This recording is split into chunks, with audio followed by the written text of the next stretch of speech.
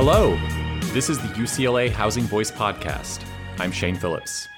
This episode, Pavo is my co-host, and we're joined by Professor Diego Gil to talk about the very big topic of government and markets, and how one specific approach was taken in Chile over much of the past 50 years, with some good outcomes and some bad.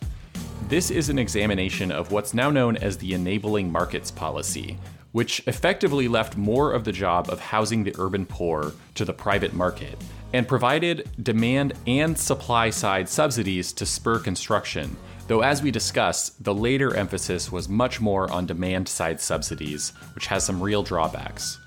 This was in contrast to a previous policy of direct government provision of housing for poor households.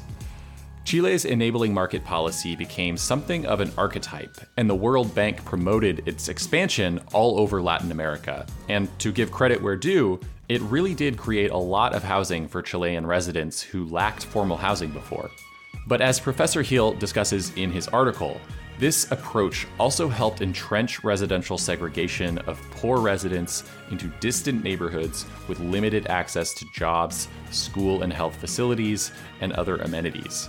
He proposes an alternative that he calls the planning housing markets policy, which strikes more of a balance between government intervention and market provision of housing. One thing I want to note here before we jump in, I refer to countries in this conversation as more developed versus less developed, which is intended as an objective observation about the relative size of their economies and per capita incomes, and as a consequence of that, what they can afford to provide to their residents. Every descriptor has its own connotations, but I do want to be clear that this is not an attempt to assign value based on a nation's level of economic development, nor to ignore the history or global forces that might help explain some of these differences between nations. But I will say that we certainly lack the expertise to give those topics their due on this podcast. If you have a preferred terminology that you think works better than the one we use here, feel free to share it with me over email or social media.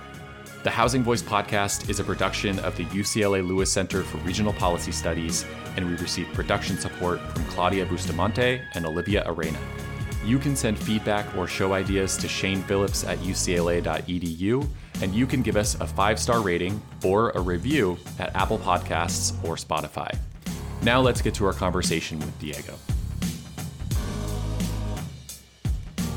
Diego Gil is assistant professor at La Pontificia Universidad Católica de Chile, and he's joining us today to talk about a 2019 article he wrote for the American Journal of Comparative Law. The article is titled Law and Inclusive Urban Development, Lessons from Chile's Enabling Markets Housing Policy Regime. Diego, welcome to the Housing Voice Podcast. Thank you very much for the invitation. I'm delighted to be here. Wonderful. And Shane, the regular host, is the housing manager at UCLA's Lewis Center. How's it going, Shane? I, too, am delighted to be here. Before we get to the paper, we always have our guests give us a tour of where they live or where they have lived, and we are very excited for this one. You're based in Santiago, Chile. If we're visiting you there, what are the must-see spots, especially for folks who have an interest in housing and urban planning? Okay, well, thank you very, very much again for the invitation. Yes, I live in Santiago, the capital of Chile. This is a big metropolitan area where around 7 million people live. And from a housing and urban planning point of view, it's an interesting city because, as many others, right, it shows big disparities, right? There's the downtown area and the eastern cone of the city where you see a good balance of residential, commercial areas, and that's the area where most higher income groups live. But then you see the rest of the city, where in many zones there's a big high poverty concentration and other problems such as urban segregation, as we're going to be talking later in this conversation. One interesting aspect, I think, is that to a large extent, and sometimes I think we don't talk much about it in policy discussion, is that to a large extent, cities are basically shaped through the way governments implement housing policies, right? And what you can see in Santiago, which I think is very interesting from a housing policy perspective, is that we have neighborhoods that have been constructed through different policy instruments and programs. So, for instance, you can see very interesting housing projects that were constructed in the 60s and 70s for the working class. Some of them still exist in the city, and they are very interesting. One, for instance, the one that is very famous is Villa Portales, which is always shown as one very good example of this more modernist architecture style. But then you see other neighborhoods that has been constructed by other policies where we are not, of course, very proud about the outcomes that were produced there, right? So, I think it's interesting in this city that you can see different historical moments where different policies have been implemented and that have led to very different outcomes in terms of not only the physical shape of the city, but also things related to the welfare of urban residents in Santiago. Mm-hmm. Talking about that history, I think, is a good place to start. So let's begin this conversation with the challenges that Chile was facing in the 70s and 80s, in particular, with respect to housing the urban poor. Before we even talk about the political and economic context of that era, which is really important, what was the context more specifically just with respect to housing? Things like access to formal housing, housing quality, things like that. Yeah, well, as in many other policy areas, what happens in the 70s and 80s is very much linked to the political situation, right? And what happened in Chile is that we had a very unique, in some ways, military dictatorship that governed the country for 17 years, going from 1973 to 1990. And that military dictatorship was, of course, a very repressive government. A lot of people was killed and tortured. But also it was very transformative in the sense of these market-based neoliberal changes that they made to our economic and social policies. And that they intervene most of policies areas in the country, including housing and urban planning. So that was a moment where that government, the military government, was basically reshaping our whole sort of housing and urban planning institutional structure. And I think they were very effective, and I think I mentioned that in the paper. They were very effective in terms of setting up a new system, a new way of providing housing aid to the lower income groups in the country, but they were not very effective from a point of view of providing the sufficient housing solutions to the people that were demanding housing. That was also something that occurred in a context where there was a lot of repression, and there was also a lot of they implemented a program where they were eradicating low-income groups that were living in informal settlements in the higher income areas of Chilean cities. That was very sort of clear. That happened very clearly in Santiago, and they were sort of expulsing them to peripheral areas of the city. There's actually one very good movie, one of the best Chilean movies, called Machuca. Mm-hmm. Machuca, that won a lot of prizes, and I think it's a very good example of how these communities of informal settlers were living in higher income areas in Chilean cities, and they were eradicated by the military dictatorship to other areas of the city. We kind of jumped ahead there, so I want to make sure we cover the military dictatorship implemented this enabling markets policy. It was displacing urban poor, especially from higher income neighborhoods. But what was the context they were acting within? What problem were they trying to solve? Because I know there was a lot of informal housing, for example. Like what did things look like for the urban poor? What form did the city take at that time that the dictatorship was trying to do something about? Yeah, so there was actually a lot of informal settlements in the country. We unfortunately don't have good data that would trace historically the number of families and the number of informal settlements. We have better data on that, but from more recent years. So they needed to provide sort of a more formal solution to what was going on with the informal settlements and with many other families that didn't have access to formal housing. There was also a moment where there was still an ongoing process of migration from rural areas to urban areas, and that was also something that the government needed to respond. So there was actually a huge demand for formal housing. Actually, there's a famous phrase attributed to Augusto Pinochet, the Chilean dictator, that he said, I think the quote is better in Spanish than in English. He said that he would transform Chile from a country of proletarios, of proletarians, to propietarios, to homeowners. He wanted to transform the country in a country of homeowners, right? So he really wanted to move people from the informal to the formal sector, and also that also has another political dimension. Of course, there was a lot of political activism in these low-income communities associated with the opposition to the dictatorship. So the military dictatorship really needed to provide a response, not only because there was a huge demand for formal housing, but also for a political point of view, right? For a political necessity. Yeah.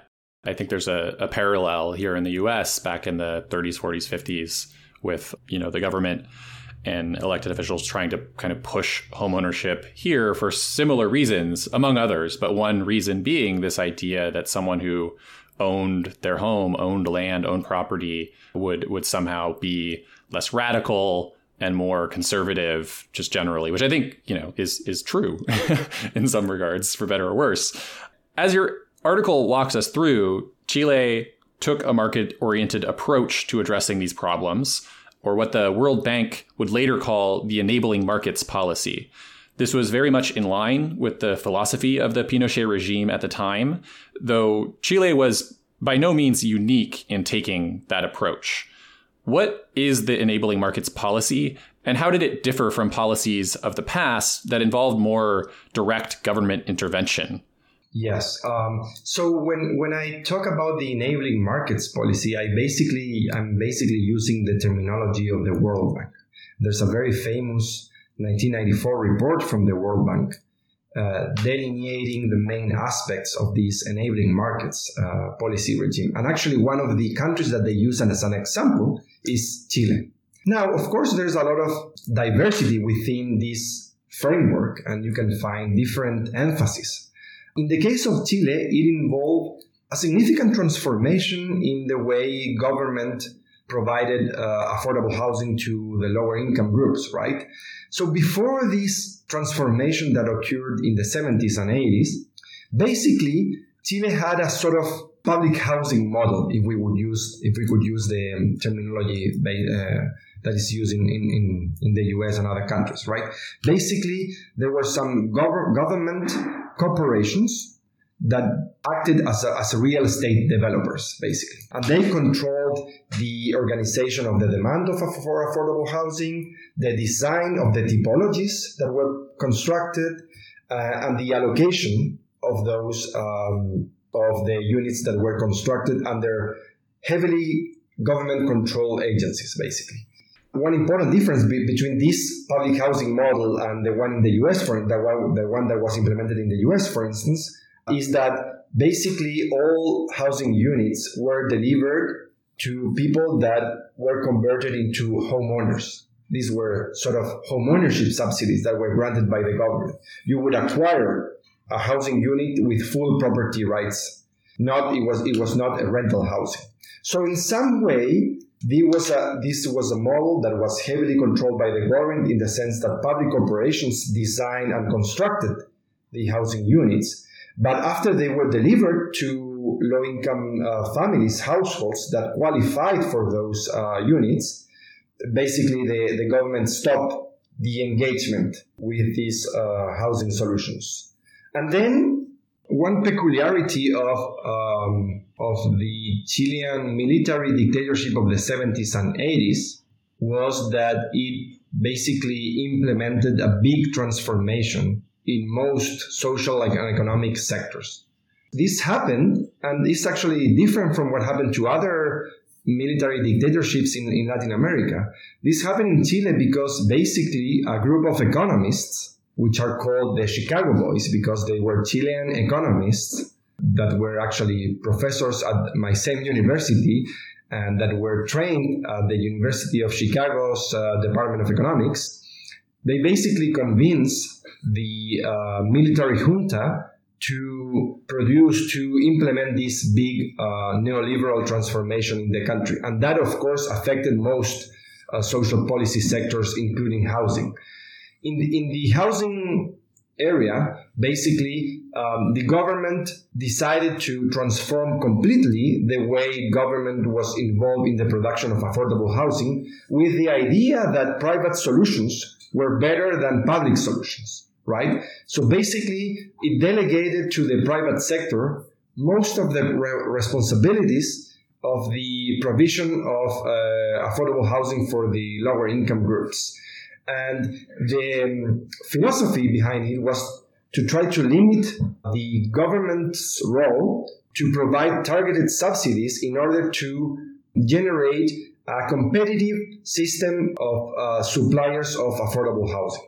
Right? So basically, the government limited its role to allocate targeted subsidies to eligible households, and they also limited and changed completely the land use regulatory system, so that to create a framework that would be more favorable for the private construction of housing projects.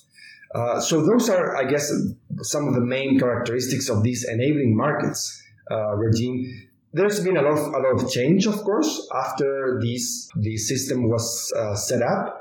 But basically, to our days, I would say, I think it's plausible to argue that the general architecture of this regime has been maintained.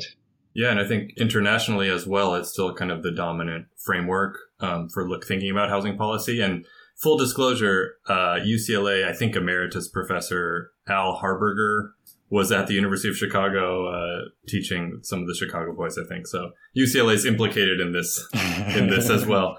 I was thinking maybe just to give a recap for people that aren't familiar with this kind of ideological history of international housing policy, like to the extent that there are trends globally. I think, you think about the 50s and 60s, this modernist effort to build public housing in large multifamily blocks in a lot of countries, as at the same time combined with a lot of urban renewal practices of destroying older neighborhoods, especially poor, or minority neighborhoods. And then in the 70s, something that kind of didn't come up, I wanted to highlight was like the 70s, the work of John Turner and the kind of recognition that informal self-built urbanization processes were like a valid path to produce. Self-built as in like the actual residents themselves kind of exactly spurring the, contracting for the development of their own housing. Right, yeah, or even, physically building it themselves, right? I mean, I think that's kind of the context in a lot of Latin America in the 70s was massive movement to the cities from people from the countryside and no kind of formal housing providers building, subdivisions for these people, and they would just build housing for themselves. And so Turner's emphasis and others like Charles Abrams was that government should support this process, right? And one of the things that the neoliberal people latched onto was support this process by legalizing it.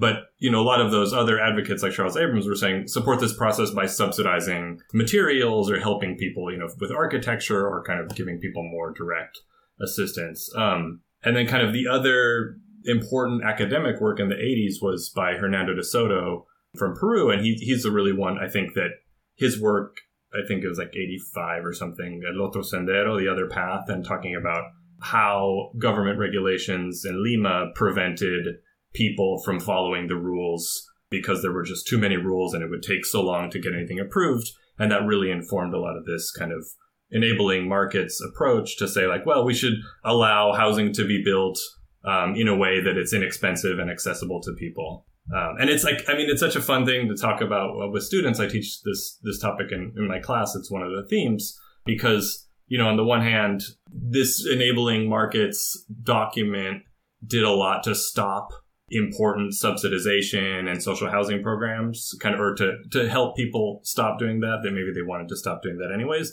But on the other hand, it brought government action into the housing policy discussion in a way that it really hadn't been before. So it emphasizes infrastructure provision for new subdivisions, and it emphasizes kind of planning as a housing policy in a way that previously people, I think, hadn't thought about. So I think that aspect of what you mentioned, how Santiago expanded its urbanizable land in a way to accommodate population growth, I think that didn't happen in a lot of other cities in Latin America. And as a result, people were forced to do illegal, self-build housing rather than being accommodated by the state to build, some kind of low quality housing, but in a formal sense. Yeah, and I would like to come back to some of the motivations behind this shift and the tensions in that approach in a few minutes. But I do want to, before we move on, just talk a little bit about the results of this approach in Chile. I know it's neither all good or all bad in terms of what happened, as is usually the case with these things. There were big successes and also plenty of failures and shortcomings at the same time. Could you just sketch that history out for us a bit? And as you do, I think it'd be helpful to introduce our listeners to two important terms that you define early in the article. Adequate housing is the first, and urban inclusion is the second.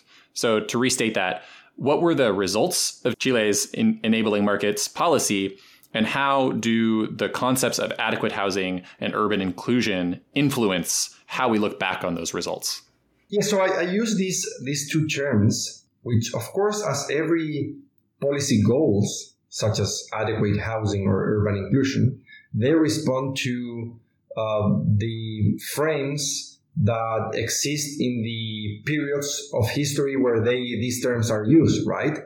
So how we define today adequate housing, for instance, is probably different from how it was defined several decades ago, right?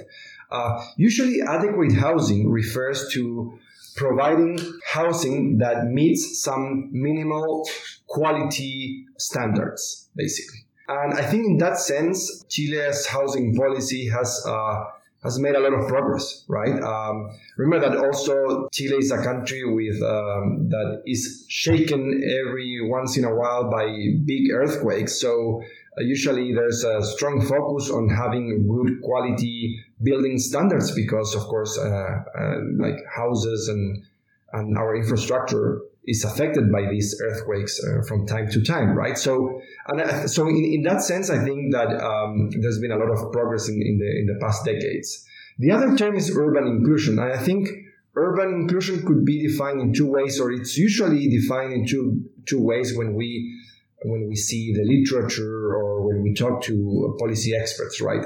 One way that is often used in policy circles is the fact that housing should be connected to the urban infrastructure and to good quality public and private services that are often offered by cities, right? So it basically refers to the connection of affordable housing to the opportunities that cities usually offer, right? Labor centers, education and health facilities, etc. A second definition of urban inclusion is more related to social mixture. The fact that through housing you could promote the connection and the relationships between groups that belong to different social classes, right?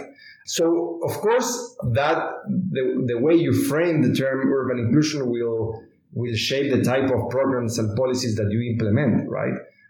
It's different to promote housing that is well served by public services than promoting housing that is connected to, that allow low-income groups to be close to other social groups. So, going back to the history of Chile's housing policy, and I think this also connects to the comment that Pablo was making. So the dictatorship in the 80s was very effective in terms of setting up a new institution, a new policy architecture, but it was not very effective actually in reducing the housing deficit. So what we see, and you can see that clearly in the data, and I show part of that data in my paper, is that in the 90s and in the 2000s, when democracy resumed in Chile, we had the first democratic government after the dictatorship started in 1990. Those governments were much more effective in terms of providing housing to the lower income groups. So the housing deficit in the country was reduced significantly throughout the 90s and 2000s.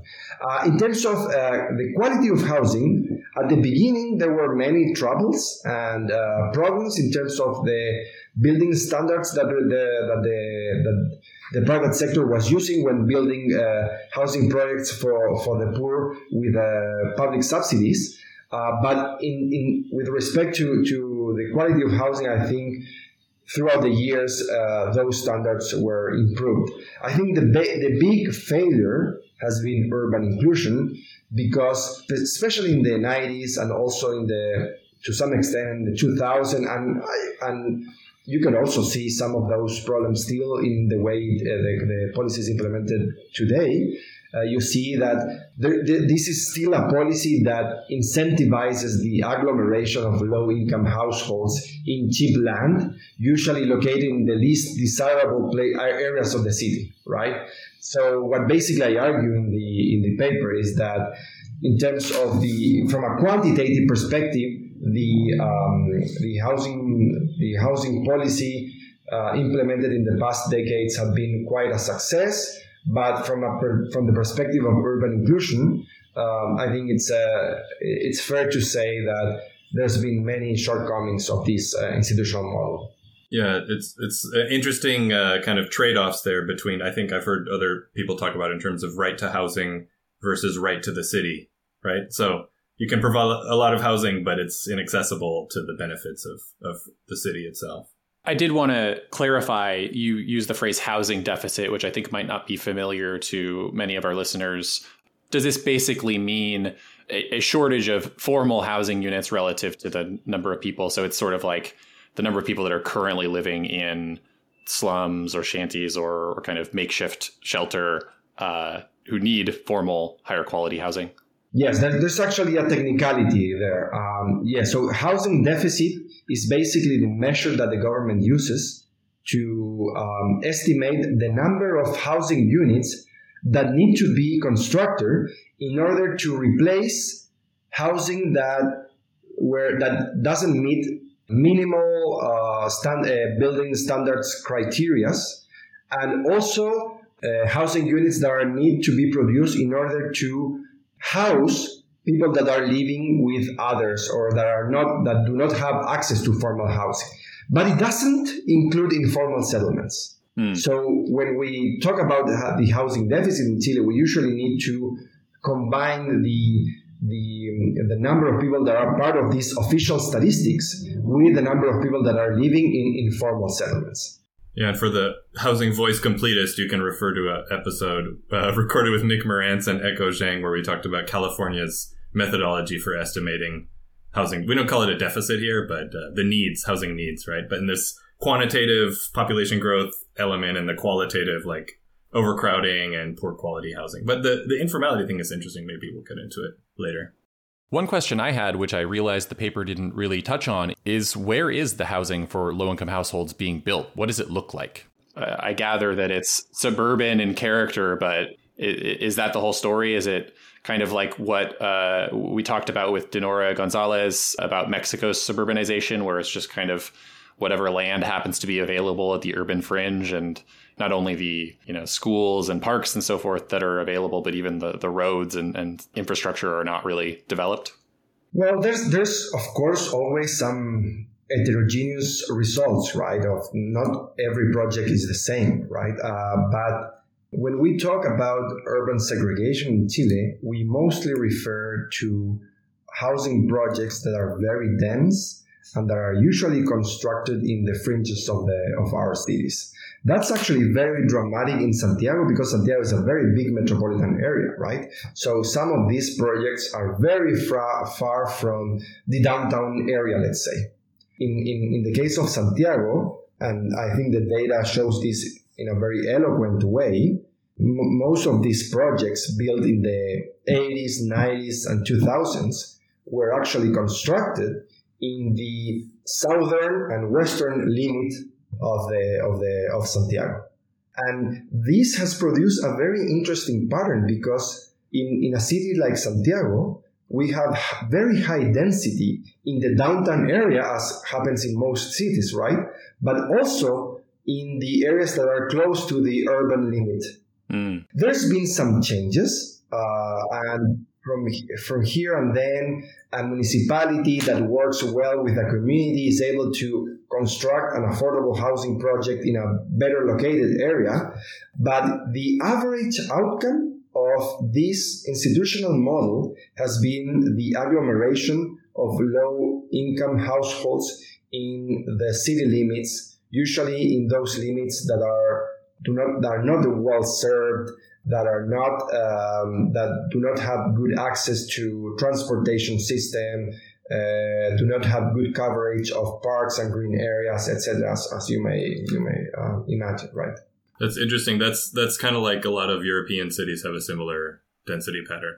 Because it's harder to redevelop. It's harder to build new mid-rise buildings in the edge of the city. Unless you're doing greenfield development.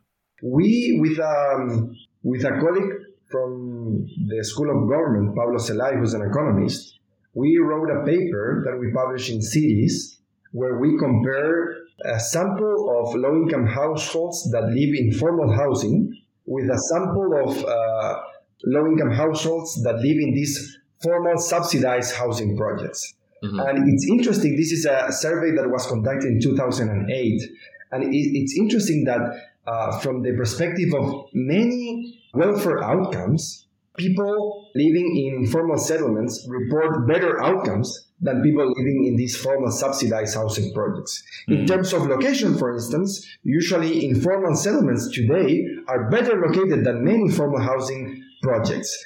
People in informal settlements commute less to their work. They are more satisfied with the neighborhood where they live, etc., etc. So I think it's interesting that despite all the effort and all the money that the government has put in order to promote the construction of these low-income housing projects, in terms of like the welfare of the residents, I don't want to generalize to every situation, of course, but sometimes people living in informal settlements are better off than people living in these formal housing projects. Yeah. Let's dig in on the policy itself and what the reforms actually looked like to make this enabling markets policy happen. Like what is it in terms of how it treats land use restrictions and regulations, how it treats developers, what public funds are being spent and on whom and where, all those things. Like, what is the enabling markets policy in a more technocratic sense? Yeah, I can provide a very concrete, actually, picture of how this policy operates, right? So, well, we have a Ministry of Housing and Urban Planning in Chile, right, which is sort of the equivalent of HUD. This ministry was created in 1965, but it was totally reshaped during the military dictatorship. From this transformation of the 70s, when I was doing the fieldwork for my doctoral dissertation, people would refer to the Ministry of Housing as a machine of subsidy delivery. And basically, the Ministry of Housing has two main departments: the Department of Housing Policy and the Department of Urban Development. The most important one, the one that spends probably 70-80% of the budget of the Ministry of Housing, is the Department of Housing Policy. And basically that department operates the housing subsidy programs. So basically the Ministry of Housing, what it does is to administer a set of housing subsidy programs that are designed to stimulate a competitive supply of formal housing. And it has sort of two types of subsidy programs. One for middle-income groups, where middle-income families can apply and they get a voucher from the government that they need to complement with a mortgage from the private sector and with savings. And with that, they can go to the private market to get housing, to acquire housing. Remember that these are only homeownership subsidies that are designed for people to use to buy a new or a used housing unit. And the second line of programs are the subsidy programs for low-income groups, which today are the bulk of the effort, the budget spent by the Ministry of Housing, which are today are basically subsidy programs where the government subsidizes 95% of the cost of housing. It has to be complemented by a minimal amount of savings, and where individual families, low-income families, or a group of low-income families can apply and get the subsidies in order to buy a new or a used housing unit. Most of the housing subsidies that are delivered to low-income groups in Chile go through this collective application process, where a group of low-income families apply together to the subsidies with the sponsor of a private company or a non-profit company, and they apply, they get the subsidies, and with that money, they build a formal housing condominium that they finance with this with the money provided by the government. That's basically the bulk of what the Ministry of Housing does. It also has this urban development unit, but they have much less budget, and they are basically focused on trying to set up some regulations for urban development in general, to provide some interpretations on how those regulations apply to the private sector, etc. But in terms of like how housing policy operates, it basically operates through these government subsidy programs.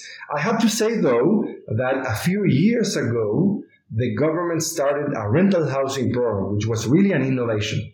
And it was mostly based actually on the Section 8 voucher program of the U.S. But that in a very sexist manner, the Chao Suegra. Yeah.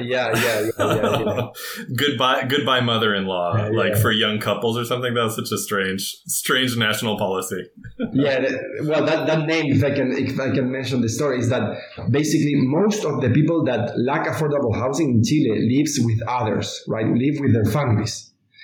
This is very common in lower income groups, and it's even common in the Latin American culture for affluent groups. But they are also counted as part of the housing deficit. So the government decided to implement these new programs in order to allow young families to separate from their families and to get a new housing unit, but they use this very problematic terminologies, Chao Suegra, Chao mother-in-law, that produce a lot of conflicts and criticism in the policy circles. But more seriously, I mean, it's fascinating that the shift was towards demand-side subsidies as like the neoliberal model proposes. But in the case of Chile and a lot of Latin America, it's down payment assistance for home ownership rather than rental assistance from the beginning. And I think, like you mentioned, the ideological motivations for that, even though in the U.S., we have a similar home ownership ethos. So I wonder if it was also just the kind of practicality or cost, the technical aspects. It's easier to administer a one-time payment to somebody than it is to kind of run a program where you're subsidizing rents in a complicated manner for a lifetime. I don't know if you have any insight into the creation of that and the discussions at the time. Yeah, that's a very good question. And actually, it's part of what I'd like to work a little bit more in the future, right? For my research agenda. I think that, there's some of the causes behind this emphasis of homeownership might be with the lack of state capacity, which is a very common feature in Latin America. Probably Chile has a bit more state capacity than other Latin American countries. You see why for instance, our rates of informal settlements is much lower than in other Latin American countries, right, and cities. But still, I think, of course, rental housing involves a much more sophisticated structure in order to administer this subsidy that you give, and you need to be renovated from time to time. Now, again, going back to this idea of neoliberal or market-based ideas, what's interesting from this rental housing program that was adopted a couple of years ago, is that they basically focused on the demand side, right? So they created a program and they started to implement this demand side voucher for rental housing. And one of the main outcomes from what we see in the research is that most people cannot find rental housing, with the price of the subsidy. So the take-up rate of the rental vouchers is very low. It's around 40%. And in some cities, I think in Santiago, is even lower, right? And again, the problem is that the government didn't complement this demand side intervention with other policies that would stimulate more directly the supply of rental housing. That's one of the core. Now, there's also some resistance to the idea of rental housing. There's also a culture of homeownership that I would say it's very rooted in the Chilean and Latin American culture, and probably in other countries as well. So it's not easy to have the government focus only on rental housing in a country like Chile. I did want to note that the collective application process that you mentioned earlier for the low-income groups trying to, buy or build housing reminds me a lot of our conversation with Hayden Shelby about the slum upgrading process in Bangkok, actually, and how just a lot of responsibility was sort of offloaded onto these low-income households who were basically, on the one hand, it's great that they have more autonomy. On the other hand, this is a complicated process to figure out like how to build a neighborhood together, even if you've got some subsidies. And so I don't think we have to get into that. We could refer people to more discussion there, but I do think it's interesting. I think it's fair to say that this was not only a story of a sort of pro-market bias in housing policy, but something of an anti-government bias as well. But in the article, you bring up what I thought was an important distinction in the source or the rationale of these biases in less developed versus more developed countries. In most cases, developing countries have fewer trusted institutions. They have more concerns about corruption and less state capacity. And in that sense, it's understandable why some people might not want to rely on government to solve these big problems. Could you expand on that idea a little bit? Does it seem like a valid concern to you, or do you think there are good enough examples of other developing nations figuring this out in maybe a more balanced way? I think that's a very interesting point, and it seems to me very valid. I guess I should add that, if you've got this corruption on sort of the institutional political side, there's no reason to think you wouldn't also have it on the private side. So maybe it's not that strong an argument in that regard, but I imagine it was an argument that was put forth. Yes, on a more general level, I would say that I think it's intuitive to, when you have a country with lower state capacity, and I'm speaking in general, not in a country in specific, right? But when you have a country with low state capacity, I think it's intuitive to rely on policy instruments that would, in a way, try to produce some outcomes, considering that those outcomes cannot rely on a strong bureaucracy, an efficient bureaucracy, a solid public agency, right? But my impression is that low state capacity, it's always a problem for complex policy problems. You need to build good state capacity. And I think what we were talking about when we were talking about the demand side subsidies, I'm not against demand side subsidies. They could be like a good, efficient instrument to allocate subsidies to try to promote certain outcomes, etc. But what we see in housing markets is that if you don't complement demand side strategies with supply side strategies, you're not going to produce good outcomes. In the case of home ownership subsidies, for instance, one of the problems that the evidence of the Chilean case shows is that basically the price of the subsidy, it's always negotiated with private developers, right? You need to have a price of a subsidy that you would guarantee that would stimulate some private developers to construct affordable housing. But what happens from a more structural point of view is that when you're setting up that price, you're basically setting up the price for the land that is the least desirable of the city, especially when you have like a fixed subsidy price. If you have a mechanism to provide different prices for a city, you may have a different market response. But in the case of Chile, it has always been a very homogeneous price of the subsidy programs, right? So what happens is that basically the price of the subsidy provides a signal for the amount of money that the government is able to provide in order to construct housing in some places.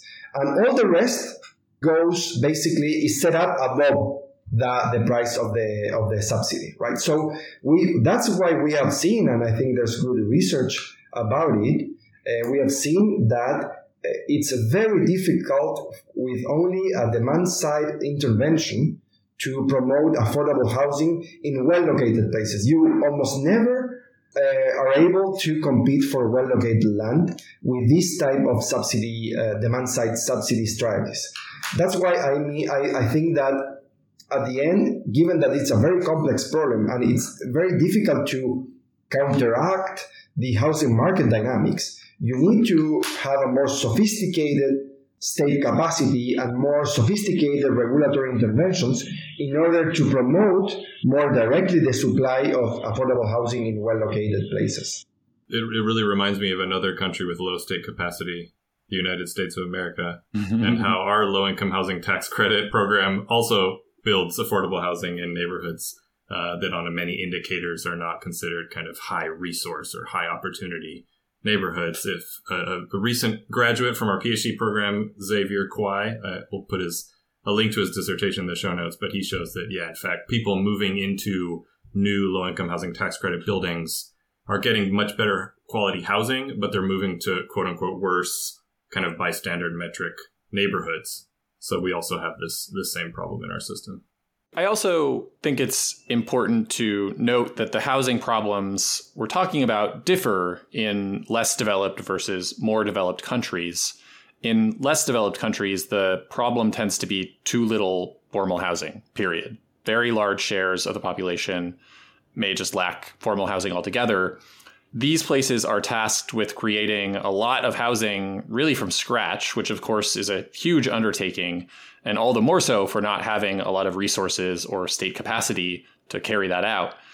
In more developed countries like the US, the vast majority of people are housed in the formal housing sector. And so while we certainly have our own problems, they can feel more manageable, I think, like something we can get our arms around. Does that ring true to you? I just feel like this is an important distinction because we're talking about Chile, but many of our listeners are coming from the US. I want to make sure we have a sense for the different challenges that they're trying to tackle. Yes, well, Chile is classified as a middle-income country, and I think the outcomes that we see in the housing field probably reflect the fact that we are a middle-income country.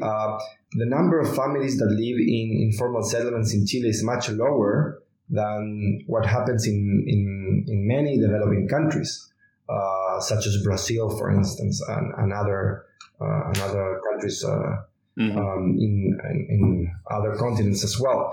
But yes, we do have a problem of informality, which has been actually growing in the past couple of years.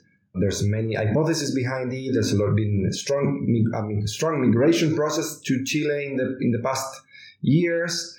So a lot of people, we have seen the emergence of a lot of informal settlements in the northern area of the region. Also, the pandemic, I think, hit very, very hard low-income groups and maybe forced many of them to live in these informal communities.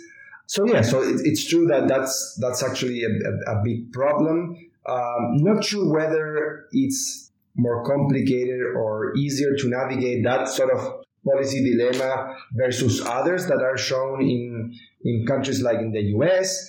I live in the US for many years. I studied their housing problems. I think there are many complicated. Doesn't feel any easier to solve here. Yeah, I don't know. I was certainly doesn't to me, but I don't have another context. When you were reading that, Shane, I was thinking that it doesn't ring 100% true to me. I mean, I think part of it is like the question of the minimum quality of housing that's acceptable to people, and the idea of defining like an informal settlement as like an unacceptable place to live. I think that, I would much rather have Los Angeles tolerate, very low quality housing such that people don't have to sleep under the freeway. Right. And, so I think that's an issue in Latin America as well, where, this push to say, no, that's shantytown is not acceptable. And, what do we do about that, rather than supporting kind of people's housing where it is and improving it? I mean, I think the resource differences are often very large, but then it's just political will and like how, we have a lot of money in the US. We just don't spend it on lower income people. And I do think that, where you draw the line on what is acceptable housing might differ based on, your country's your income. level of economic development. I think you've seen the same things in the US as in other places, where there's this impulse to say that is unacceptable housing and we are going to ban it or make it, untenable in some way.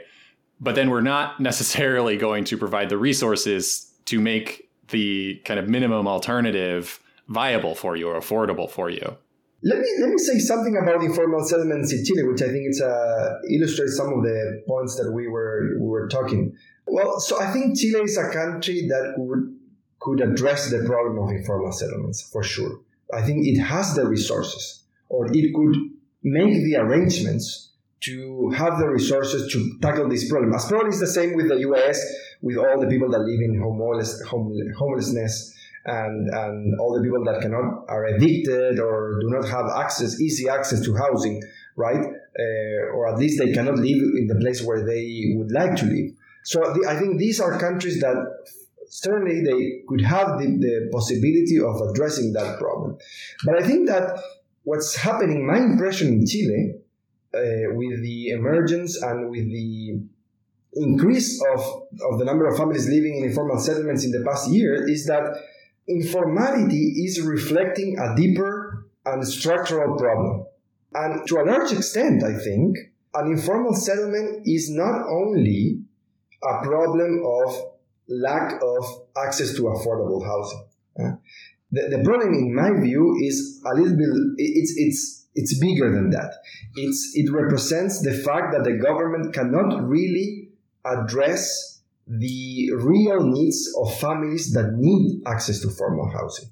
So what happens, and I think the research that I referred earlier speaks to it, is that sometimes living in an informal settlements, with all the problems that are associated with living in informal settlements, because it's a really dramatic situation. You don't have access to a sewage system. You don't have access to clean water, etc. So it of course has a lot of problems living in informal settlements. But even with all those problems, sometimes people prefer or are forced to live in these communities rather than using the subsidies or getting access to the formal options that the government is providing, right?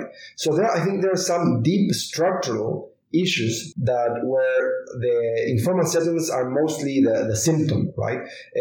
Same with exclusion, right? We've been having a huge trend of migration, and an important portion, not the majority, but an important portion of people living in informal settlements in Chile are migrants, are low-income migrants that want to have opportunities in this country, opportunities that they lack in their home countries, but there's an easy way to transition to this new country, to get the paperwork, to have a visa, to get some sort of formal housing. So I think that informal settlements is reflecting a more complex problem. It's not what happened probably in the 60s or in the 50s, where basically the state didn't have the resources to set up a continuous policy instrument to provide housing for the poor.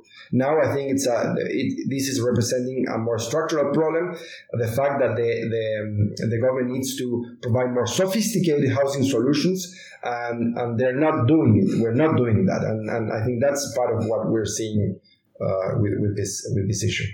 Yeah, one thing that actually came to mind as you were talking about this was thinking about the unhoused population here in Los Angeles and many other places, how sometimes they can be criticized for not going into shelters that are provided without there really being any acknowledgement of all the restrictions that are placed on people who, sleep in shelters and just the environment that they're being subjected to. It kind of reminds me that I think there's an analogy there to people who, prefer to just live in informal settlements rather than sort of take this inadequate deal in some cases that the government is offering.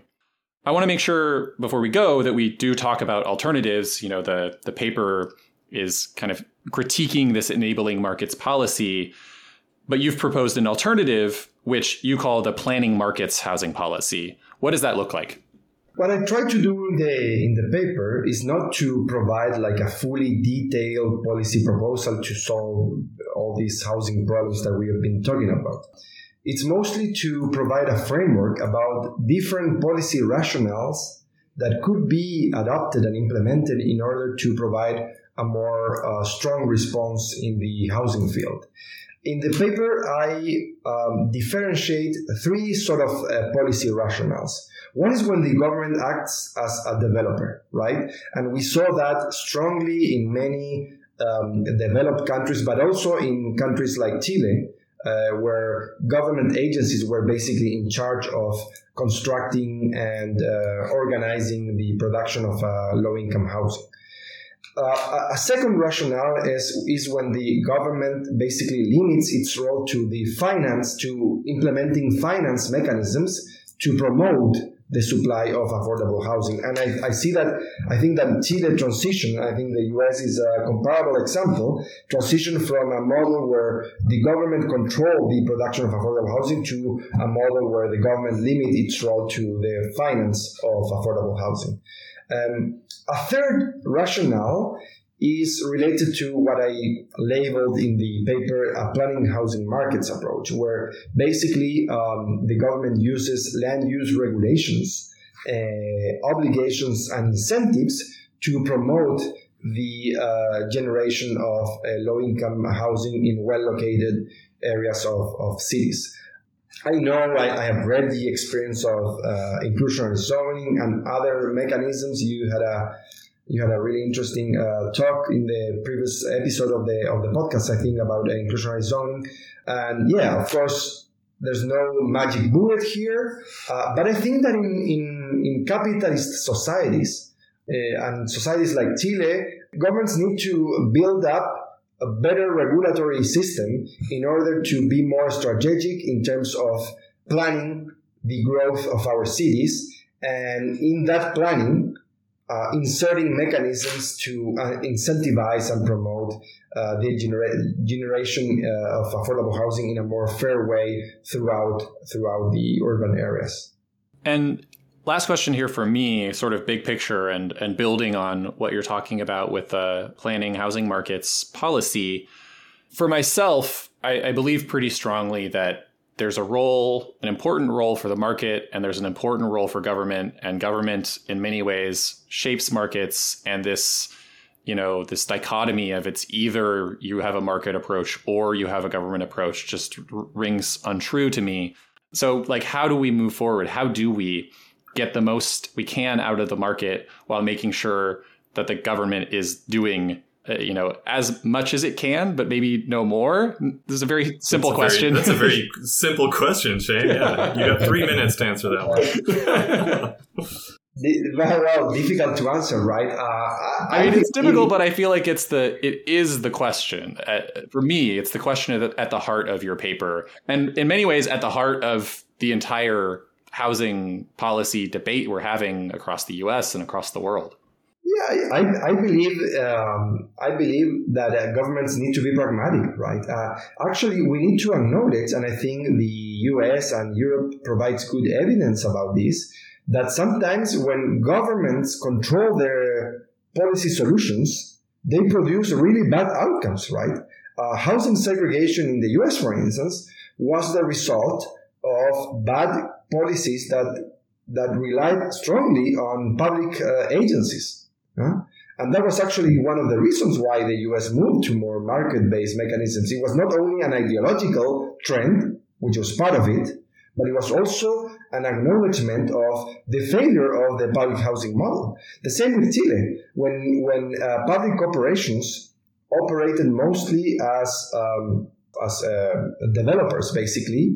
The government was able to produce really nice housing projects, some that today are very iconic, but they didn't have the ability to massify housing solutions, and the number of families that needed housing was very, very high. So through this enabling markets policy strategy, the government was able to massify access to formal housing. So I think we need to be pragmatic, and I think there's no magic solutions. The same, for instance, we could make the power with land use regulations. And we see, I think California is one of the paradigmatic examples of land use regulations that are too strict and you cannot build anywhere, right? But when we deregulate the land use market, we could also see very bad outcomes. So I think the governments need to be strategic, need to be pragmatic, and they need to seek, they need to search for a good balance. And I think that building up a robust regulatory framework that could really generate a more important balance between public and private interests that would allow government agencies, municipalities to negotiate with private developers in order to incentivize the production of affordable housing in well-located land. Yeah, there's no magic bullet again, but I think that we need a lot of pragmatism, and especially we need to diversify the instruments that we have used. We need to experiment with new alternatives. And we also need to diversify. One of the problems, I think, that the Chilean case shows is that it has focused too much on one single instrument, these targeted demand-side subsidies. And they have not been enough. They're not philosophically wrong, right? But they need to be complemented with other strategies. And that's sort of the main claim I make in the paper. Yeah, I think that's an important point. I mean, my suggestion would rather, kind of building off last week's episode or 2 weeks ago's episode. I mean, I think spending a lot more money is got to be part of this conversation in addition to, changing the way cities do land use planning. Kind of some of what you're writing about in this paper and talking about reminds me is kind of related to this work that I'm doing now on affirmatively furthering fair housing and thinking about how, what should the city's responsibilities be in terms of both planning for subsidized housing production in rich neighborhoods, but also, changing the urban environment such that there aren't such great disparities in the quality of life in different neighborhoods, right? I mean, that's, in a city where, like Tokyo or something, where no matter where you live, there's going to be transit access, there's going to be, amenities, there's going to be parks, then the problem of having kind of this region is generally poorer and this region is generally richer is like less of a big deal, right? So I think that comes into play as well. Well, I think we will call it there. Diego Gil, thanks for coming on the podcast today. Thank you very much to you and to Pablo. This was a very interesting conversation. You could read more about Diego's research on our website, lewis.ucla.edu. Show notes and a transcript of the interview are there too. The UCLA Lewis Center is on Facebook and Twitter. I'm on Twitter at Shane D. Phillips, and Pavo is there at El Pavo. Thank you for listening. We'll see you next time.